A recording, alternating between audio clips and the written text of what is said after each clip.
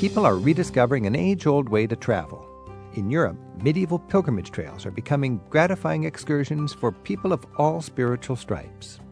Hi, I'm Rick Steves. Coming up today on Travel with Rick Steves, we'll meet an American couple who trailblazed the route Martin Luther walked 500 years ago, from his monastery in Germany all the way to Rome. Germany is a culture that really values hiking, so they have tremendous numbers of beautiful walking trails everywhere.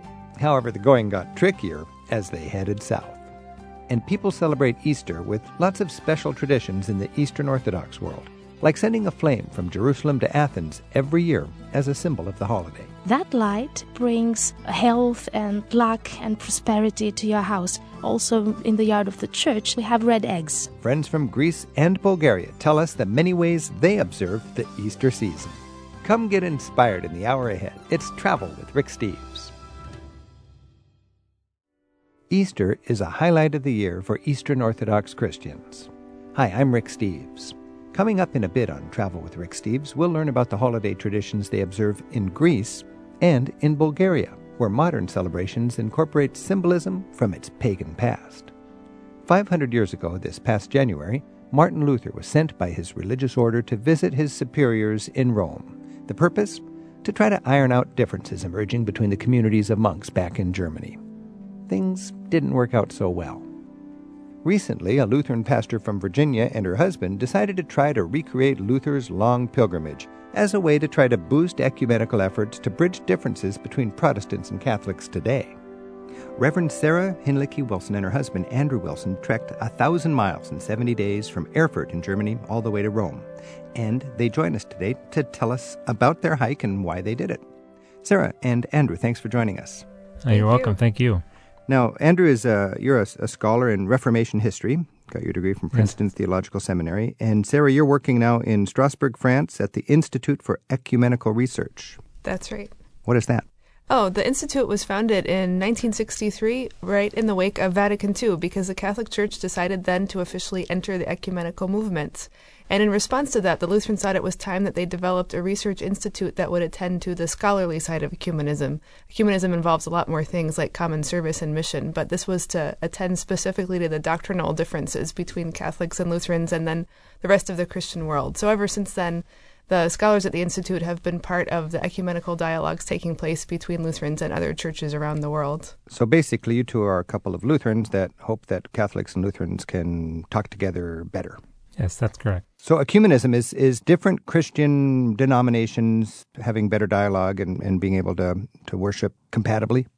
Well, the ultimate hope is that we can fulfill Jesus' prayer from John 17, hoping that his followers would be one the way he and the Father are one. That particular prayer really struck Christians to heart about 100 years ago at the Edinburgh World Mission Conference, when they realized that their mission witness was compromised because they were fighting with each other, competing for converts and slandering each other. Right. It reminds me that the word Catholic means universal. Does that apply to this? Absolutely. For the Catholic Church, the reason they joined the ecumenical movement is because they wanted to be really Catholic and involve everybody and include everybody in the meaning of the word church. So Catholic Church in the literal sense of we can be a universal church. We can work together. Exactly. So then why did you make this journey? You hiked 1,000 miles from Germany in the footsteps of Martin Luther all the way to Rome. That's a lot of walking. Well, a lot of people think and begin by thinking that Martin Luther was a Catholic and then he became a Protestant. That leaves a lot of the story out, and one of the things that we tried to explore with our feet is this time before the famed date of 1517, when Luther was a very dutiful Augustinian friar, a hermit of St. Augustine, a very serious one, in fact, and he was, as an obedient friar, making a business trip of sorts, as well as a spiritual pilgrimage to Rome.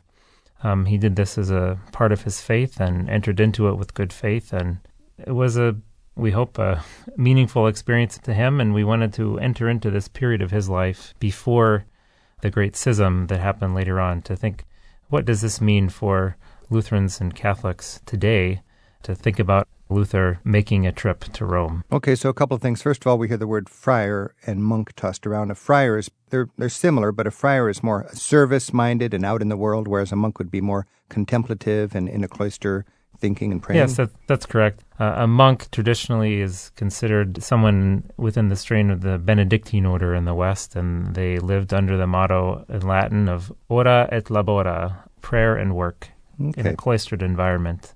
And a friar was a movement that started as a missionary movement in the 12th century and involved taking vows and living in a community, but also doing one's work, primarily not in the fields, but in catechism and in missionary activity and care for the poor and the sick. So in the year 1510, Martin Luther he set out on this pilgrimage as a good, if struggling, Catholic, hoping to stoke his faith and commitment to his church. Yeah, I don't think you'd even want to say he was struggling at that point. He was quite happy. He'd been a friar for 5 years at that point. There doesn't seem to be, from what we looked at, there doesn't seem to be much signs of struggle. Those were to evolve in the years to come. Okay, so what was the route that he took?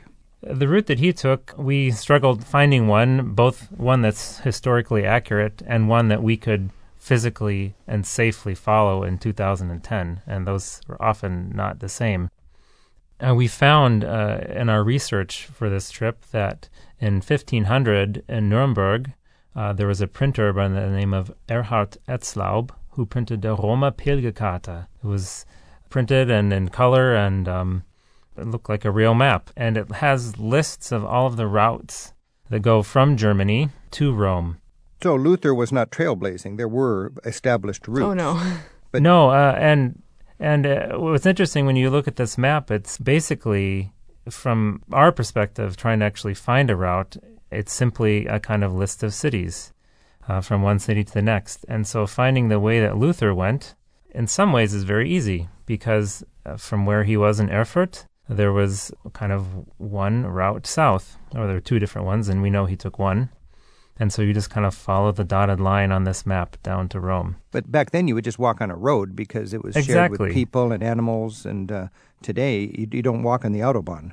No, exactly. He would have had, I think, a fairly simple task of navigation. He simply would have went from one city to the next, from one way station to the next, from one Augustinian monastery or priory to the next. It would have been easy stages. In the modern day, we think travel is easier. Were there some ways where the trek would have been easier for Luther than it was for you 500 years later? I think in finding his way and in the abundance of come-as-you-are facilities. Those are the two main things. First, I've already mentioned, he simply would have followed the road from one town to the next and shared the main street with everybody. The other way that it would have been easier is that he could have simply showed up at basically any monastery and as a religious on an official business to Rome would have been welcomed and shown hospitality, probably donated. For us, traveling in the modern world, you can't really do that. We found you have to make reservations. You have to call ahead. You have to email ahead a monastery. You just can't knock on the door and say, we're a couple of Christian wayfarers. Do you have a bed?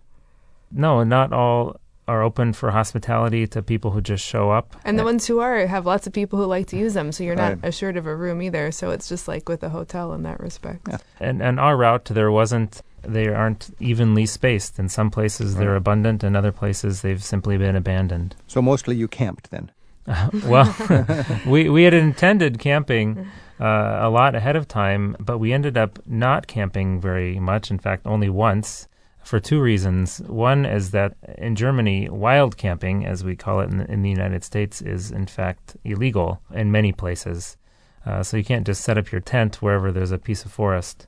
The other one is that we found that we really needed regular access to electricity. And not only electricity, but a kind of space to do mental work after we finished. Every day, Sarah had work to do and writing about our experience of the day, and I took every day between 200 and 300 pictures that I would have to process and caption and upload. And all of those things required access to our modern communication networks, which was not conducive to a camping experience. I should add the third reason that we didn't camp is that we had appallingly bad weather for our first 3.5 weeks in Germany. We had rain at the first 21 out of 25 days. Oh, no. And singularly cold, too. I mean, everyone we met said this is the coldest summer that they could remember. So the first week we left on August 22nd, we didn't even have warm enough clothes because we just assumed it would be nice and warm and toasty in August still. And we were quite wrong about that. So having real shelter in the evening was definitely desirable. I'm Rick Steves. This is Travel with Rick Steves. We're speaking with Reverend Sarah Hinlicky Wilson and her husband Andrew Wilson, who followed Martin Luther's steps, hiking 1,000 miles from Germany all the way to Rome. Sarah and Andrew, when you were doing this hike, how would you compare the actual physical hiking experience, apart from weather, in the German stretch compared to the Italian stretch? Germany is a culture that really values hiking and also biking, and so they have tremendous numbers of beautiful walking trails and biking trails everywhere. It's kind of hard to find information about them ahead of time. They don't seem to have a good sort of internet resource you can go to find out about these. So we often discovered them as we went, and were just delighted at how pleasant it was to walk through there. In Italy, it's quite different. Italy truly is the land of the automobile, maybe even more than the U.S. is. We heard that there are more automobiles than people in Italy, and we would believe that. There were many places where there weren't even sidewalks, or we would come to the edge of a town, you'd see the sign indicating the beginning of the next town, and the sidewalk would simply stop, and you'd walk through this municipality that, for whatever reason, did not care for sidewalks. So you get to the next town, and the sidewalk would start up again. So we spent a lot of time, much more time in Italy, walking on the edges of highways, sometimes without shoulders, sometimes jumping over the guardrail or leaning over the edge while the cars sped by us, praying more than we ever had in our lives that we would survive the physical act of walking all the way to Rome. But there's actually the Via Francigena, right, in Italy, which is a historic pilgrimage route. Well, yes. I guess on paper, but not on trail, huh? Well, I would say about 2/3 of it is probably, has sidewalks or is mountain trails, especially through the Apennines. It was quite nice there. Or very minor roads with little traffic. But at least 1/3 of it was highway, very busy streets. Sometimes I would just become furious at where this official route was leading pedestrians, which was just outrageously dangerous. So, yes, it's an ancient route, but, all the modern roads, the paved roads for cars, they go over ancient routes because those are the obvious places to pave. There's already an established place there. Unless I think you take a real deliberate governmental decision to preserve pedestrian ways, they simply vanish. And unless you have a culture that really demands it, like German culture does, there's no reason for them to be there. Right. I am a poor, wayfaring stranger, while journeying through this world of woe. Yet there's no sickness, toil, no danger in that bright land to which I go. More with Sarah and Andrew on their 1,000-mile walk in the footsteps of Martin Luther in a moment. Then, we celebrate Easter Orthodox style with friends from Greece and Bulgaria.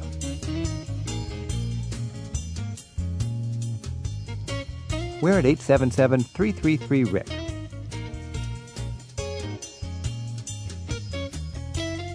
Thanks for joining us. It's Travel with Rick Steves.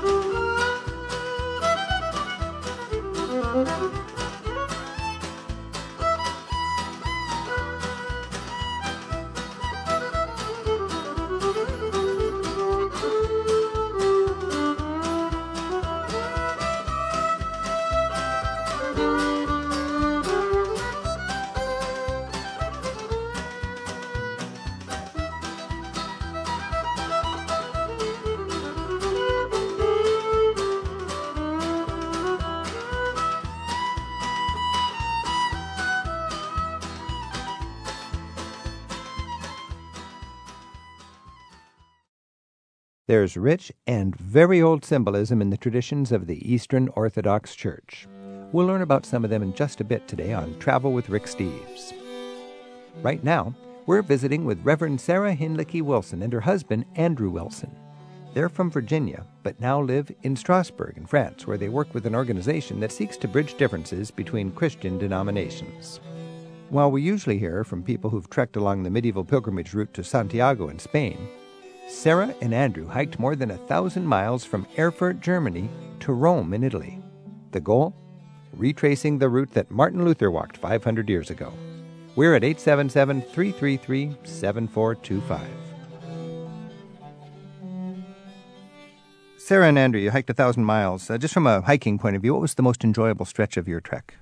From Chiavenna to Daccio, from the foot of the Alps to the top of Lake Como. Beautiful walk through chestnut forests on an old road and beautiful views of the ridiculously steep Alps. Oh, I know that spot, coming out of the Alps to the lakes of northern Italy. And then you said you hopped on a boat to go the length of Lake Como, and then you said, and that wasn't cheating because Martin Luther did the same thing?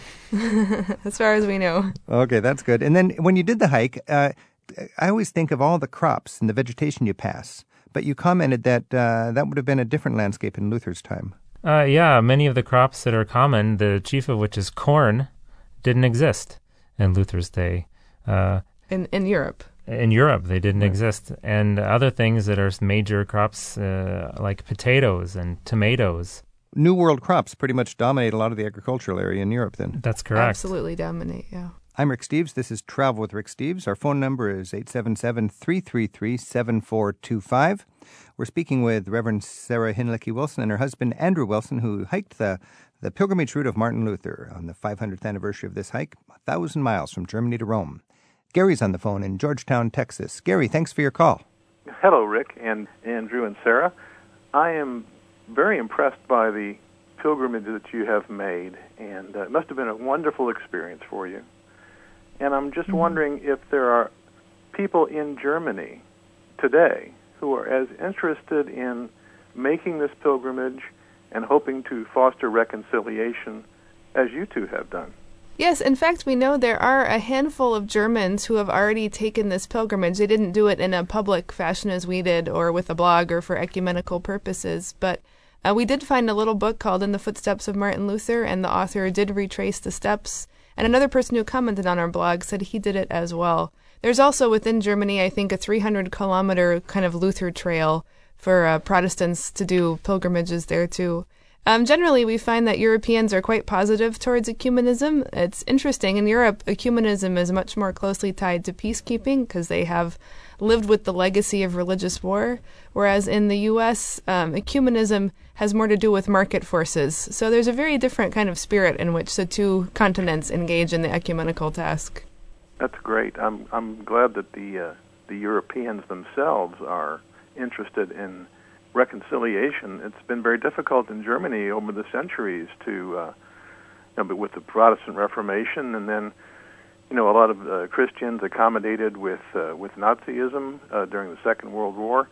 I'm sure there are a lot of rifts that need to be healed. A lot. But our impression is quite positive. They seem to care. There are a lot of people who are involved in it from a lay to a clerical level. I think this 500th anniversary of the Reformation will be a great opportunity to do some constructive things in that regard. I would hope so anyways. I would hope so, too. Thanks for your call. Thank you, Rick.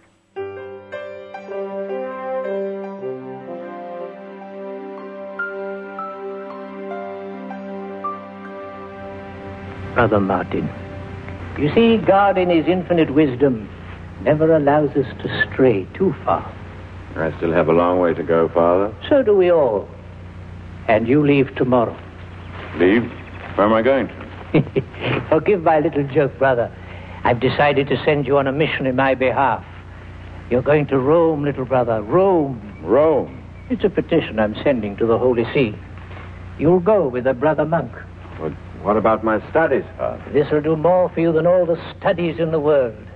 There is so much to see, so much to do in Rome. While the journey itself is an act of faith. I'm Rick Steves. This is Travel with Rick Steves. We're speaking with Reverend Sarah Hinlicky Wilson and Andrew Wilson about their 500th anniversary pilgrimage, walking the steps of Martin Luther from Germany all the way to Rome. And Neville's on the line from Victoria in British Columbia. Neville, thanks for your call. Hello, Rick. How are you doing? Great. What's your connection with this Martin Luther trek? Well, I was really curious because my wife and I walked the Via Francigena in 2008. We walked it from Switzerland to Rome. So I was kind of curious about how Sarah and Andrew fared walking at least parts of the same route. They walked obviously from Pavia to Rome on the Via Francigena, and I heard I've heard some of their firsthand experiences because like Andrew and Sarah, we had to kind of create our own map books and own guidebooks to do the route because it wasn't documented. So I just was wanted to kind of get a kind of firsthand account of how they went through the planning process of actually organizing the trip and actually planning and trying to determine the route and what did they use any guidebooks. We experienced a lot of things that you've already suggested in terms of the trail and how some places there was a trail and some places there wasn't a trail. And we dealt, with busy roads at different times. So I just wanted to get your kind of firsthand experience of how you kind of planned for this trip and what kind of resources you used to kind of, map out the route itself. Yeah, thanks, Neville. In fact, I remember you. You made a comment on our blog, and thank you very much for doing that. You're welcome. For planning, we used 3 different printed guides. One was put out by Pilgrim Press. It was by Paul Chin, yes. Paul Chin. And that was extremely helpful. And we also had a guide in German that helped us a little bit. And we also paid to join the Via Francigena Society in France, where we live. And we were provided with some kind of up-to-date information about lodging from them. For actual navigation on the field, since we were doing this trip in a 2010 style complete with a smartphone with GPS capabilities, I actually downloaded and was able to download from the Italian Ministry of Culture a set of GPS tracks. So for much of the trip, I navigated by following these GPS tracks.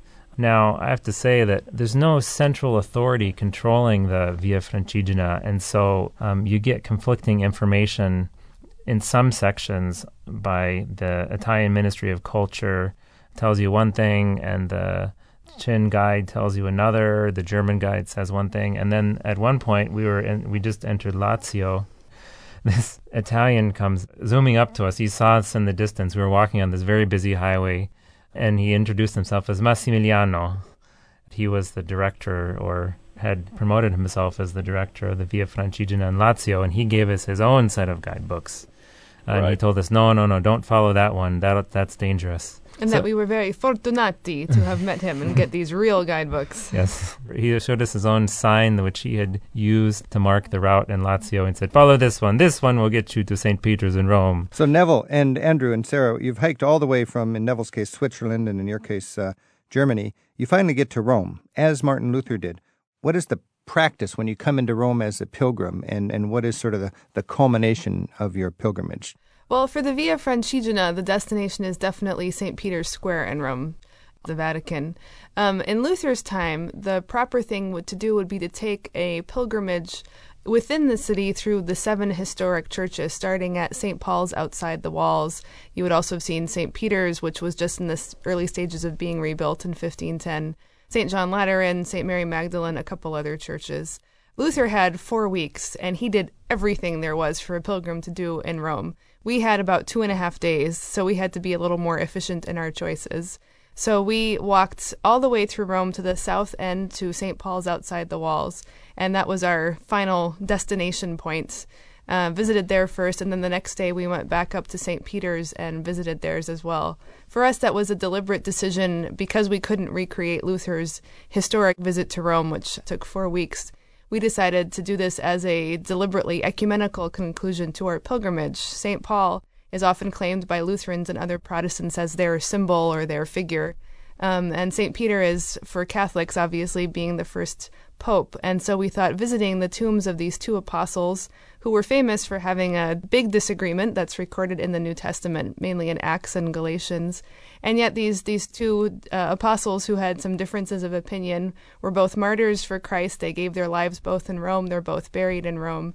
They're both writers and figures in the New Testament. So we thought symbolically we wanted to conclude by paying homage at these two places as a kind of symbolic invitation for Lutherans and Catholics to be reconciled in their witness to Christ, just as Peter and Paul were. Fitting with your ecumenical theme.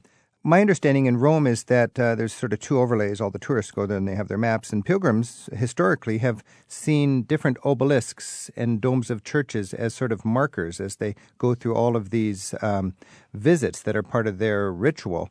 Do you know anything about that, where there's architectural and monumental markers that help guide pilgrims around Rome? As you're walking through the city, you do see those kinds of things, and you're right, there are different layers. We didn't even look into that before we went, because we had our goals of St. Paul's outside the walls and St. Peter's. But it is true that within the city itself, there are things that if you don't have an eye to see, you won't see them. Did you climb the Scala Santa, the Holy Steps? We didn't climb it, we did visit it. That is a famous site for Luther that he remembered later in his life. Just so people know, these are the steps that Constantine's mother brought back from the Holy Land, right? That were the steps of Pontius Pilate's place. And Jesus would have climbed them on the day that he was condemned. And today, pilgrims climb them on their knees and get to the top. And in the Middle Ages, at the top of the steps was the Holy of Holies, the sanctuary where they kept the most precious of all the relics. And this must have been like the Oz of anybody who was making a medieval pilgrimage to Rome.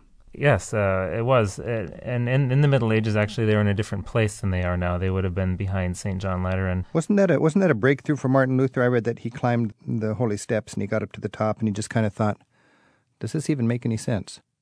It's something not quite like that, but he did do that. You could get a full plenary indulgence if you climbed at the Scala Santa, and so he was doing it on behalf of his dead grandfather Heine, and he recalls many years later that when he got to the top of praying his way up on his knees, he had this momentary flicker of doubt in which he said to himself, "But who knows if this is even true?" But it seems, as far as we can tell, he suppressed that thought for a good 6 or 7 years before it came back in full force in the 95 Theses.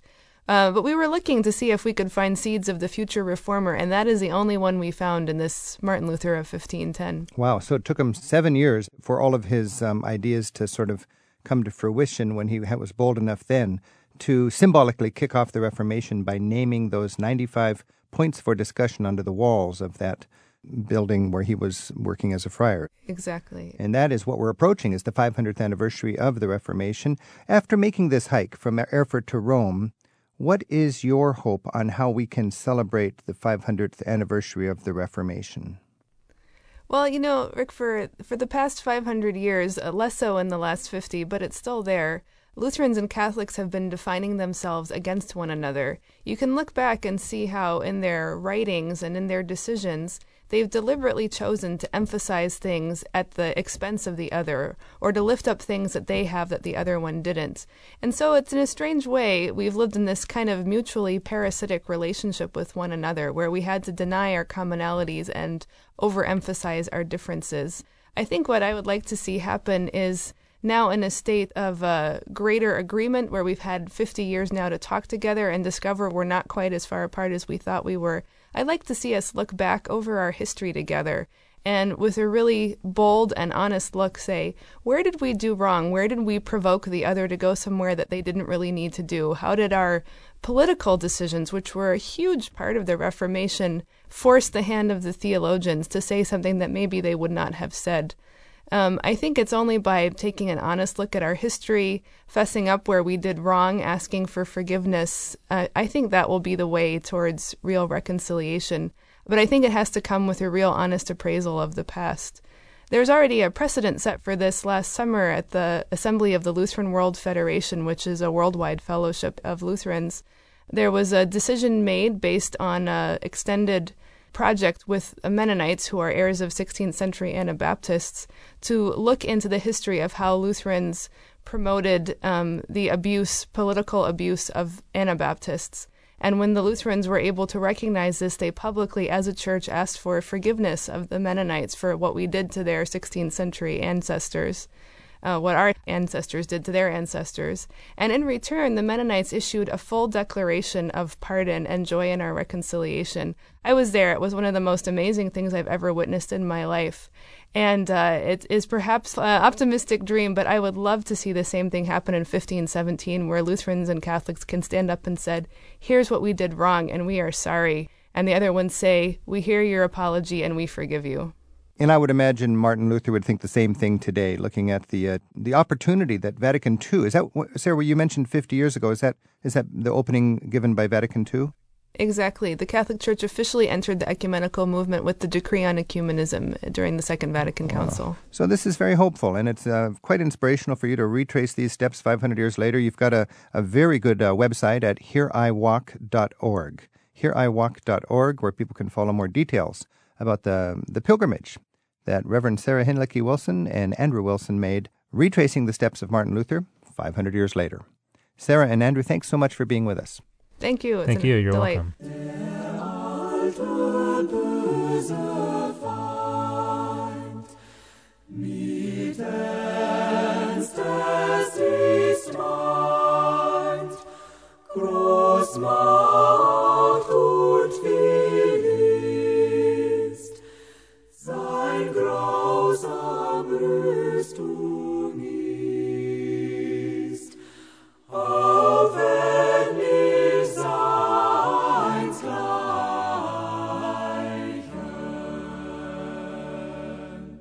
Tell us about your travel impressions in the form of a haiku poem. You know how they work. There's 3 lines describing a scene, maybe with a bit of a surprise at the end. And the pattern is 5 syllables on the first line, 7 on the second, and 5 syllables again on the last line. There's a link in the radio corner at ricksteves.com for sending us your original haiku. Here's what some listeners recently sent in about their travels around the world. Marion Disney of Bend, Oregon, sent us this haiku she wrote about the view from Pilot Butte. Bowl made of mountains, rose edge, blue basin, cloud rise, filled with light and snow. Tom Basin splits his time between Nelson, New Zealand and Hillsboro, Oregon. He had this poetic observation from the veranda while having breakfast in Ubud, Bali. 4 dragonflies dance, droning on their vine-like perch. 16 wings sing songs. Danielle Sapino of Warren, Ohio, sent us a batch of haiku she wrote on the beach in Kailua, Hawaii. Here are some of our favorites. All the grains of sand, a stage for the sunbathers, and waves to crash on. Pigeon's evil eye, he nests in the sand by me. He sits and he taunts. Being hit by sand, like an uncooling rainstorm, is not refreshing. It's times like these I wish I had my camera, but I got haiku. Again, we'd like to receive a haiku from you about your travels, or send us a short brag about your hometown. Look for details from our 15 Seconds of Fame link. It's in the radio corner at ricksteves.com. Our travels for Easter this year on Travel with Rick Steves are taking us to the Eastern branch of the Christian Church to discover some of the traditions the Orthodox faithful associate with the holiday. You can share some of your Easter traditions with us in our online message board. It's in the radio section at ricksteves.com.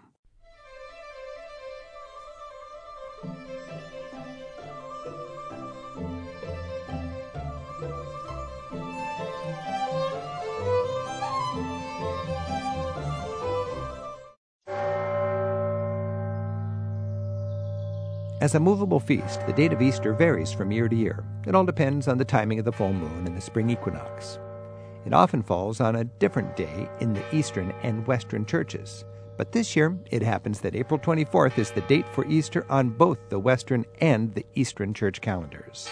Since Easter is even bigger than Christmas in the East, we thought this would be a good time to get a better understanding of the holiday's traditions from a couple of our friends who were raised within the Orthodox faith. We're joined by tour guides from Greece and Bulgaria. Anastasia Gaetanu comes to us from Greece, and Lubia Boyanin comes to us from Bulgaria. And we're looking forward to Easter. Thanks for being with us. Thank you. Thank you very much. Lubia, what do you look forward to in Bulgaria for Easter? How is it a special holiday? This is my favorite time of the year. Why is And I that? think not only for me, for all of Bulgarians. More than Christmas.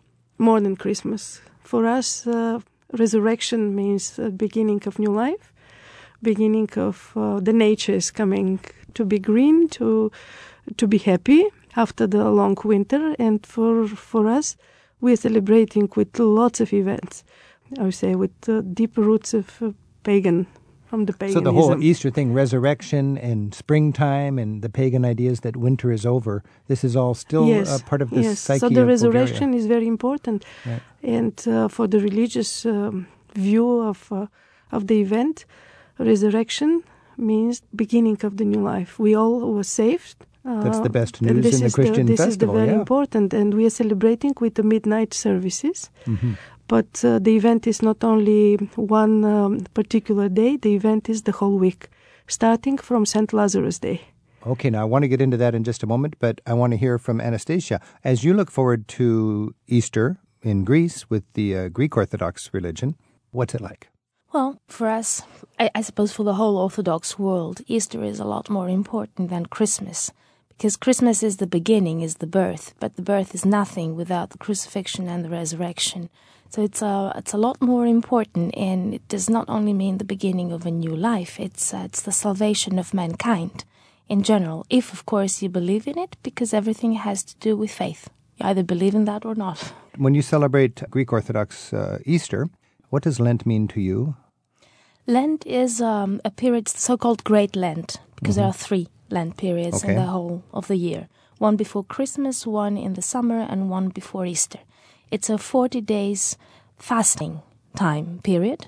And fasting means not just avoiding to eat certain foods, but also trying to lead a life that is away from sin and from the small joys of life. Like, for example, if you're a smoker, you try to reduce a bit smoking. Not only that. And you just try to think more of yourself in a spiritual way. And it's a kind of a spiritual preparation for Easter, then. It is. It is a spiritual preparation for Easter, definitely. And it is a way of letting you understand the Easter week better, cleansing yourself. You have 3 of these meditative periods for sort of getting your soul ready for some great festival. Yeah. And the Easter Lent is called the Great Lent. Yes. Now, what about Clean Monday? Clean Monday is the beginning of the Great Lent. And we call it like that, Clean Monday, because it has to do with cleansing yourself. Okay. And it's the beginning of fasting. The beginning. Okay. This is a public holiday in Greece, this Clean Monday. It is. Clean Monday is a public holiday. Is it a family time? Yeah. It's definitely a family time, and usually people go out then, and many times we have lunch together. Of course, lunch in Greece during holidays is not just a 1-hour thing. It could be a 1-day-long thing. It's your big, fat Greek holiday meal. Like that, something like that.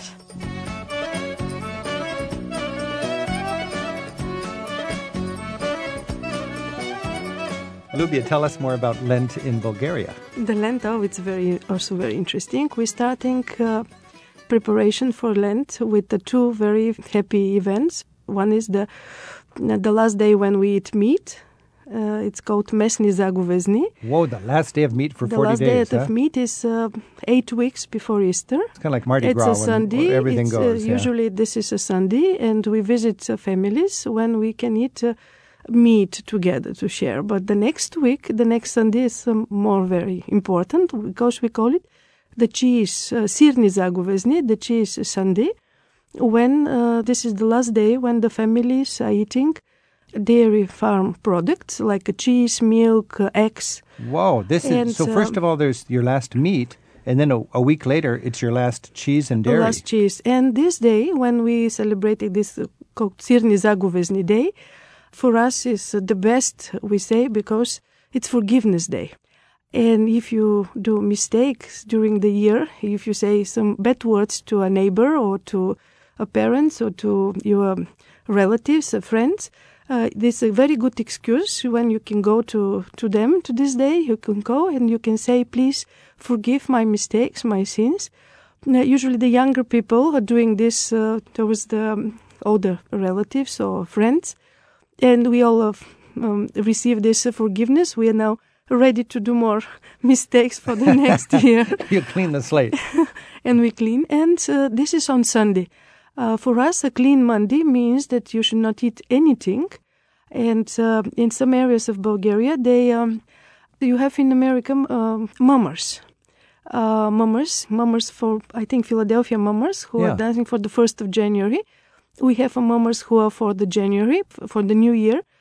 How are these but mummers now the associated with Easter? The mummers, they are the one who, through the games, presenting resurrection of nature. And usually those mummers, they are men only. Women are not allowed to participate in this event.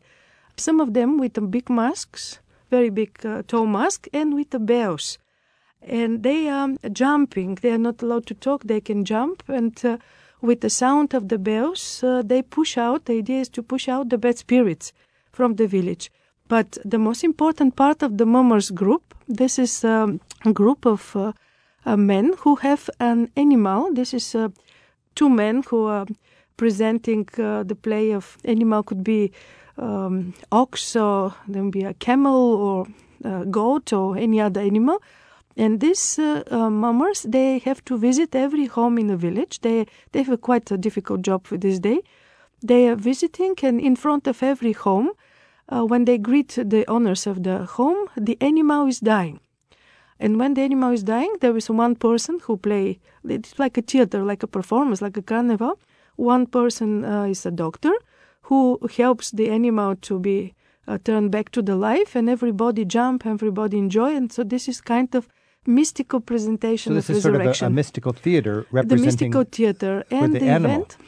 The event finish late afternoon before the sunset at the square of the village, when those mummers, we call kukeri, presenting a plowing, symbolic plowing, and plowing in the dirt, plowing in a circle, and spreading wheats. Okay, so this sounds like there's these crazy decorated dancers that's celebrating the arrival of spring. It's a little bit pagan. It's a pagan. It's a pagan. All right. What day do the mummers come exactly? They're doing their celebration on the Sunday, the Cheese Day, Forgiveness Day, so this is... and the Monday, the Clean Monday. They're doing. Now, is Clean Monday the beginning of Holy Week or the beginning of Lent? Because there's beginning of Lent. Beginning of Lent. Beginning of Lent, and after that we have this week of Lent. We are not allowed for the first 3 days. We are not allowed to eat anything and to drink anything. The drink you can have on Monday after 5 o'clock, after sunset. So this Lent business is pretty serious here. If you're it's a very serious. So 3 days you have to be very strict. Okay. And then we have a celebration on Saturday. We call it the Horse Easter. It's a St. Theodore Day, according to the Orthodox Theodore Day, the Horse Easter. The Horse Easter, when everyone who has a horse has to decorate the horse very pretty well. And here I brought this, you see this red and white amulet. A little pom-pom. You put these we call it like a martinitsa. pom-poms. Yes, all the horses are decorated with those pompons around. And they have a parade and horse races in every village. It's a very cheerful day, St. Theodore Day, or the Horse Easter. The Horse Easter. Now, let's go back to Greece here. Anastasia, Bulgarians really pull out all the stops here. They decorate their horses. They don't eat cheese. They don't eat meat. They got these mummers dancing around. They fake kill animals and bring them back to life. Does Greece do the same? No, not really. Well, we do have the 2 Sundays, the Sunday of meat, the last Sunday of meat, and the last Sunday of cheese is the same. Right. But no, we don't, you don't decorate have your mummers. horses. No, we do have feasts like that are relics, let's say, of the pagan time. But this is all during the carnival time, till Clean Monday. Clean Monday, there is nothing like that. It's an Eastern Orthodox style Easter get-together right now on Travel with Rick Steves. From Sofia, Bulgaria, Luba Boyanin joins us to share some of the many traditions her country observes around the Easter holidays. And from Thessaloniki in Greece, tour guide Anastasia Gaetanu is with us as well. Okay, let's talk about, you've had all of this denial that is all around Christendom during Lent. Now you're going to sort of celebrate the resurrection, the arrival of spring, the resurrection of Jesus, and you're going to eat well. Is that right? So definitely. Now, in Greece, how do you make up for all that denial from your stomach's point of view? Well, first of all, you have to think of what you're not allowed to eat. It's not exactly like in Bulgaria. Well, during the 48 days actually, with the Easter week, you're not allowed to eat any dairy products, any fish, any meat, anything that has blood. So that's why you're not allowed to eat fish. But you can eat seafood. For example, squids are allowed. Squids don't have blood. Well, they got ink. You don't see it. Of course they do, but you don't see it. It's what you don't see. Okay. Right? But and then you come to the Easter week, and the Easter week is the most important one because that's the Passion Week. So you have to, let's say, symbolically suffer with God together. Right. And there is a climax to the whole thing, starting mainly on Thursday. And Thursday is the preparation for the grave. Then also there is a wonderful Mass in the church. And then on Friday, it's the day where... Good Friday. Good Friday, exactly. We do have in the church the so-called epitaph, which means on the grave. That is a kind of table that has a canopy on it, and symbolically it is the grave of Jesus. And there's also a kind of cloth on it where you see Jesus then as an embroidery, usually, depicting the body of Jesus then going into the grave.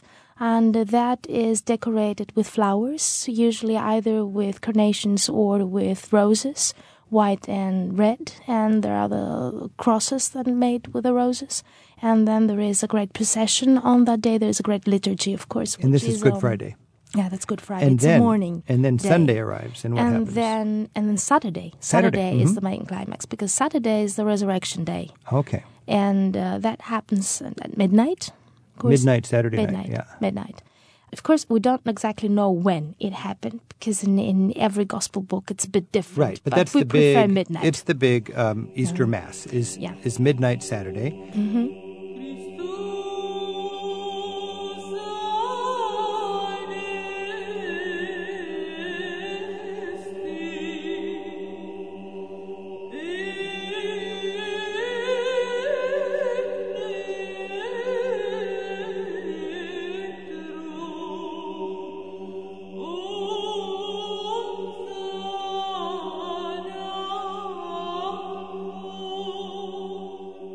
And then after the Mass? And then after the Mass, then during the Mass, first of all, we get the Holy Light. That is the eternal divine light given to us by God. There is this wonder in Jerusalem where the lights go on themselves, the candles. And there is a special flight every year from Olympic Airways that brings that light, that divine light, from Jerusalem to Athens. Because due to the time difference, it gets on time. Right. Or in time. And, of course, you only get that real light in Athens. In every other church, the priest lights the candles.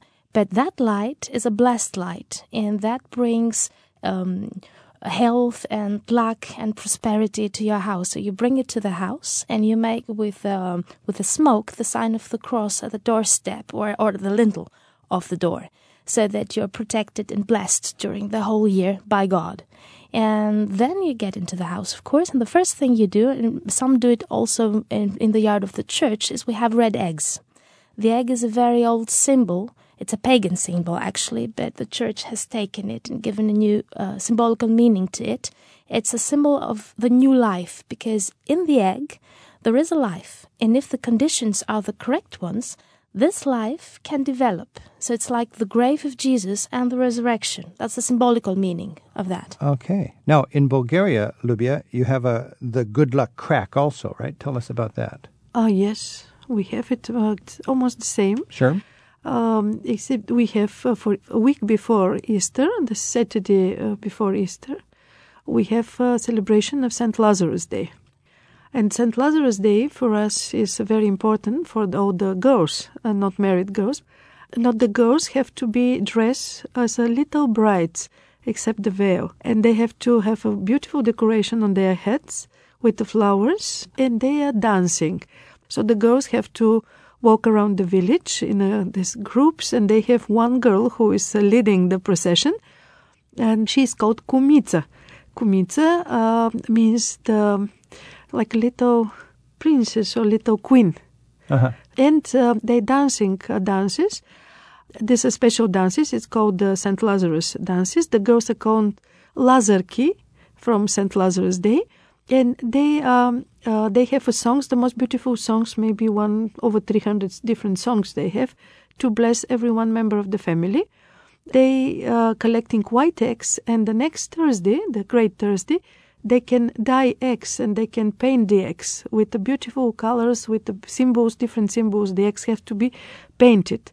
And these eggs they can give when the time of Easter comes to their beloved boyfriends or to people that they really love it. So the colored Easter eggs really have a lot of care and thought that goes into them. Yes. And it's a way to express your love for a special person. And the table we have on Friday, the table that is taken out of the altar and it stays inside the church, we have to pass under the table.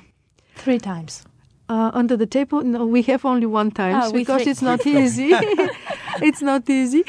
So you have the big mass at midnight on on Saturday night. And we have also Bulgaria Air who fly to Jerusalem with the special charter flight to Jerusalem, and together Olympic with this Air light, and Bulgarian Air bring the light from Jerusalem to Sofia and Athens. Yes. So I want to stress that this is a very, very alive festival in the religious calendar in Greece and in Bulgaria. It is. And if you really enjoy Easter, it's generally not on the same day as Easter in the Western Christian world. In 2011, Easter does happen on the same day, April 24. But I understand that in the Orthodox Church, it's based on the Julian calendar, and that lets it fall generally after Easter in Western Europe and the United States. All right. But this year, in 2011, they're together. They're together. And 2000 also they were together. And now they start the 2 churches, the Western Church and the Eastern Orthodox Church. They have more and more often. And 2 years ago also was together. Oh, really? Event. Well, maybe that's a good sign. I hope so. Of course, in Easter all over the world, people say Christ is risen. Hallelujah. Yes. Can you say that in Bulgarian? In Bulgarian, we say Christos voskreσε, and we reply, Voistina voskreσε. He is risen indeed. And in Greece? Oh, we say Christos anesti, and the answer is alithos anesti, indeed. And if you just want to say Happy Easter, what do you say? Καλό Πάσχα. Čestit Velikden. And for me, it sounds a lot easier. Happy Easter. Lubia Boyanin from Bulgaria and Anastasia Gaetanu from Greece. Thank you very much and Happy Easter. Thank you. You too. Happy Easter. Christos voskreσε.